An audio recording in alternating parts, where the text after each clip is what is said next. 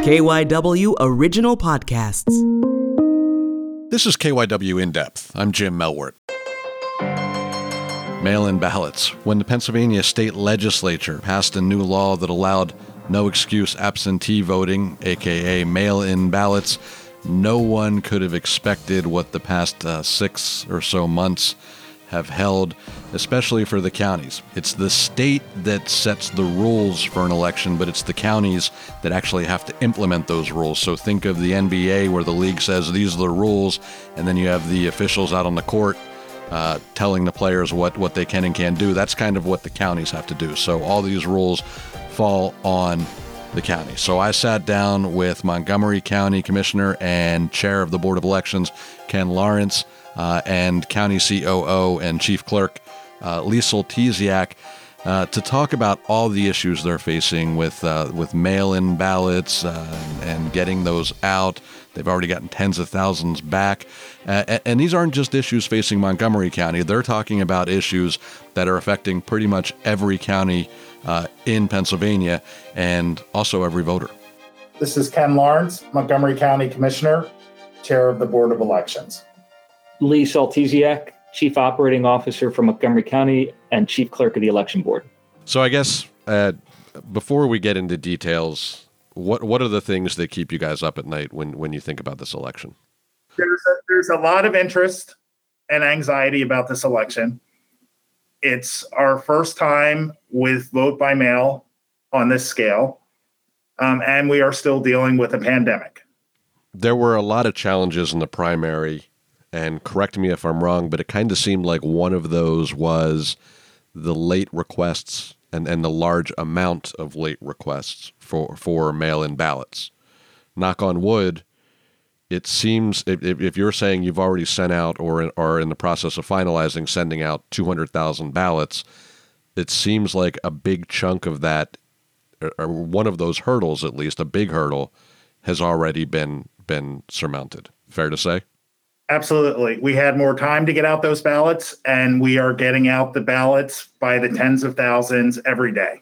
Another issue, again, correct me if I'm wrong, in early June was difficulty with the Postal Service. Now, you've said, and I live in Montgomery County, I got my ballot last week.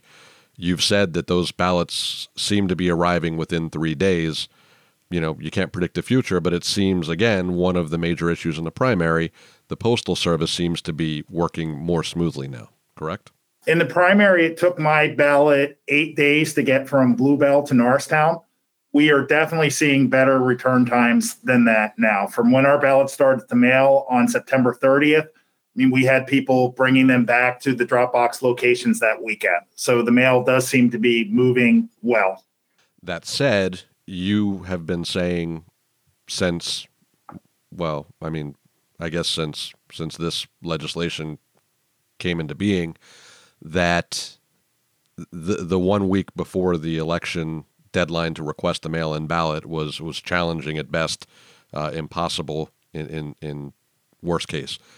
That deadline's still there. What are you saying to people who are thinking, I got time? I would certainly encourage anyone who wants to vote by mail to apply now. Do not wait until the deadline. And I'm even encouraging people now to use the Dropbox locations. We have 16 locations throughout Montgomery County where people can return their ballots, and they will literally be back in voter services that evening. So even right now, I would encourage people to take advantage of the Dropbox locations or our satellite offices to return their ballots. And I opened with, what are the things that keep you guys up at night? And that may be unfair.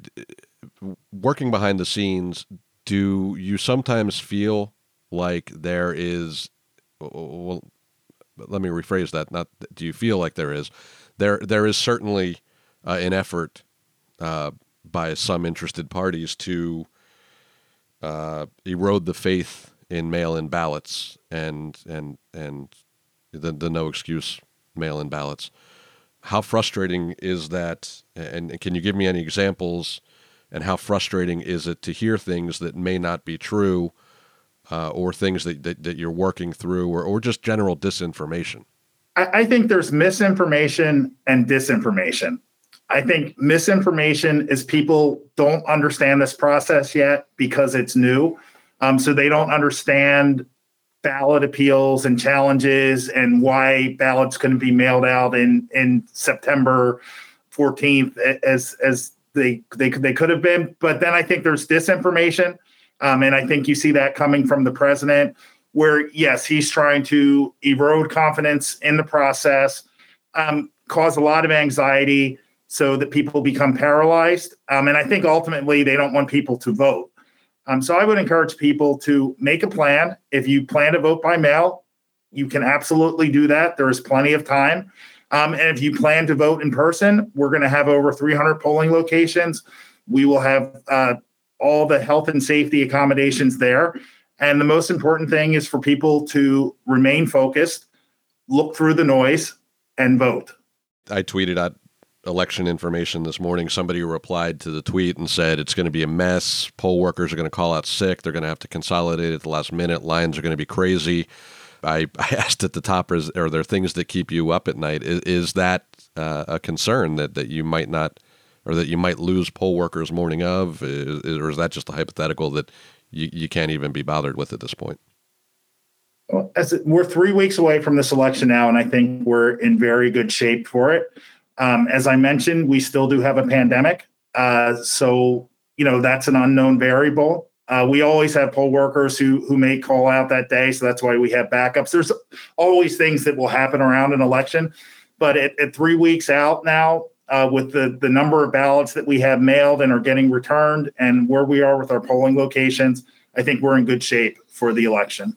Give me a glimpse behind the curtain. What's it like?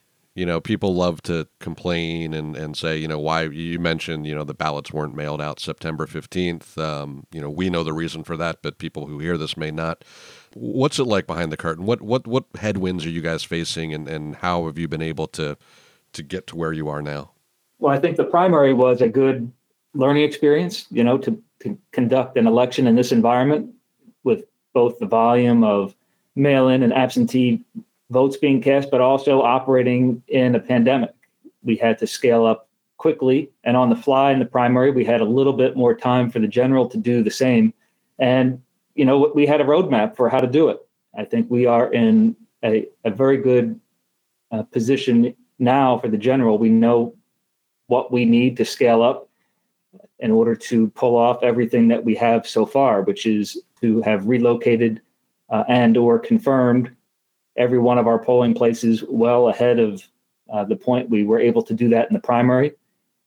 We've been able to recruit, and we are training poll workers at a rate well ahead of where we were in the primary. And our staff is building towards Election Day. We've been scaling up literally every week, and it will continue to build as we get to and the days after Election Day. Our staff is currently working 2 shifts, 7 days a week. And we are keeping up with the incoming and working to continue to build confidence for the voters in Montgomery County that this will be a free and fair election. Talking to people from Harrisburg today, and they do expect that the pre-canvassing will be agreed upon early next week, leaving counties 2 weeks to try to implement something, probably giving you the weekend to pre-canvass. How helpful is that at this point? Better late than never. Sooner would have been better.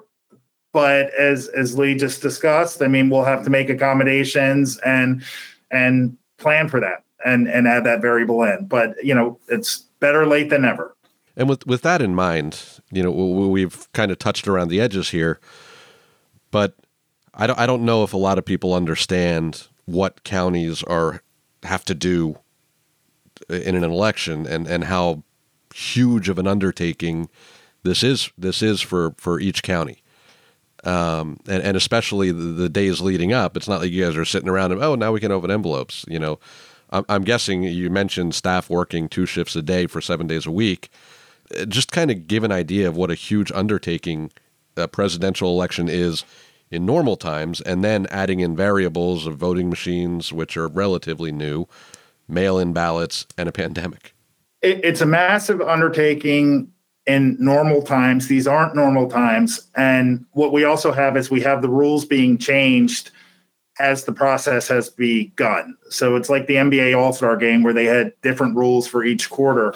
You know, we are being flexible, we are being nimble, and we're adjusting, but there are variables that we can't control: appeals, court hearings, and then changes to the actual law. In an ideal world, you know, we would have been able to plan for all these things in August, and we're in October and reacting to them, but we're going to get it done. Do you expect to be able to have any kind of meaningful election results night of on Tuesday, November 3rd? In the primary, we know that it took a week to count in Montgomery County approximately 127,000 ballots. We knew we needed to scale up and more than double the size of our operation in order to count likely more than double that number of ballots in the general inside of that same amount of time. No one wants to wait a week to find out the results of this presidential election. And in Montgomery County and counties all around the state, we have been ramping up so that we can return an accurate result as quickly as possible. And again, going back to what you guys have to deal with, and I was trying to explain this to somebody, and I was saying, you know, you guys are like, and I compared it to the NFL when they changed the rules about what is and what isn't a catch, and everyone got irritated with the refs or the replay officials. Explain the county's role in running an election compared to the legislature or Department of State. What are you guys responsible for, and what set of rules are you playing by?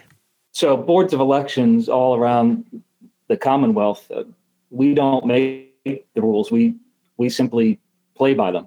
And as Commissioner Lawrence just pointed out, it has been frustrating to administer an election and in real time have to adjust to changing rules, changing guidance, and changing guidelines. But we've been managing through that, all while trying to keep the general public as informed and as understanding of what the process is, so that they can have confidence in their election here at home. So I think with respect to how long it will take and what it takes to administer the election and how long it may take this year in order to have a sense of the results, it will take longer, and it will require people to have patience.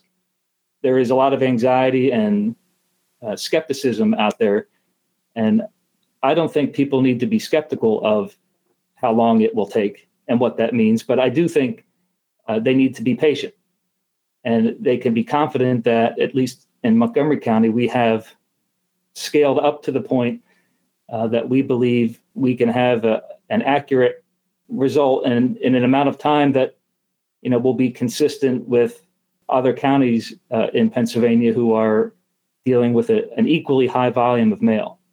By the time Election Day rolls around, we will have literally a couple of hundred people working 24 hours a day to process the mail-in and absentee ballots.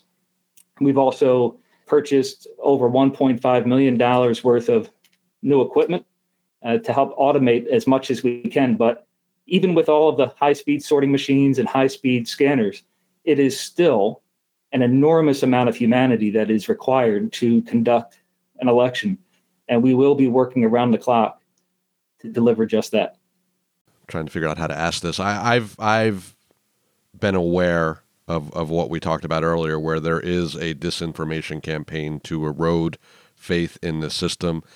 And I can hear in your answers reinforcing the fact that, yeah, there are a lot of issues, but we're doing this, and it's going to be run properly and effectively. How challenging is it? How difficult is it to voice concerns to the people who need to hear them, i.e. state legislature or Department of State, while still reassuring people that, yeah, there are challenges, but we got it. As a public official, I think it's very important to make sure that people have confidence in the process. And that's why we try to communicate openly and transparently. But it is a process, and there are things to work through. And as I said, it's a new process. So that's why I think the misinformation is just people not understanding how this process works. It's not helpful to have the disinformation. But I think ultimately we need to do our jobs professionally and transparently, and that's what we're doing. If you could write the narrative, what would it be? Everybody votes. Everybody votes, and they can make their decision how they want to vote, whether it's in person or by mail. Everybody votes. As frustrating as it has felt at times, and combined with the level of anxiety that is out there, it literally has never been easier to vote. There have never been more options to receive your ballot and ways to deposit your ballot so that it is counted quickly and securely. So between those new options and also the in-person election day, the good old-fashioned in-person vote, there literally has never been a time where there were as many options for people to confidently cast their vote.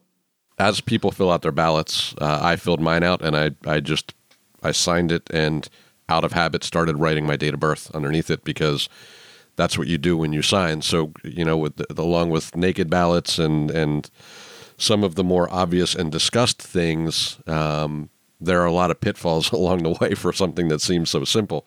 What are some other things that we may not think of that could get a ballot tossed? We've had some ballots returned with just the secrecy envelope. So they did not put it in the outer envelope. So they got the message to use the secrecy envelope, but didn't use the outer envelope. So you need to use both of those envelopes. There have been some nervous and maybe jittery voters who have been filling out their declaration envelope, the outer envelope, and there have been some concerns. If they made a mistake, could they cross out something on there and write in the accurate information, like in your case with the birth date versus today's date? And that's okay. Your ballot will not be rejected based on you making a mistake on the outside there that you obviously scribble over and replace with the accurate information. That's so just to put people more at ease on that. There are a number of other reasons that your ballot may not be counted, and they include mailing back your ballot without the privacy envelope inside the larger envelope.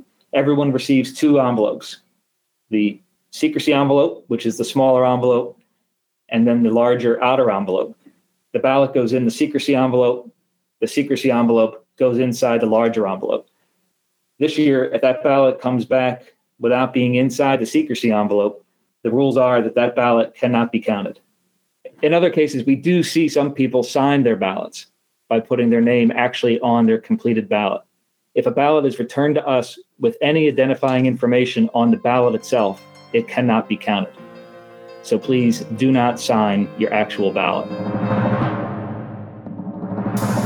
That's it for this episode of KYW In Depth. You can listen and subscribe to the podcast on the radio.com app or wherever you listen to your favorite shows. I'm Jim Melwert. We'll have another episode out soon.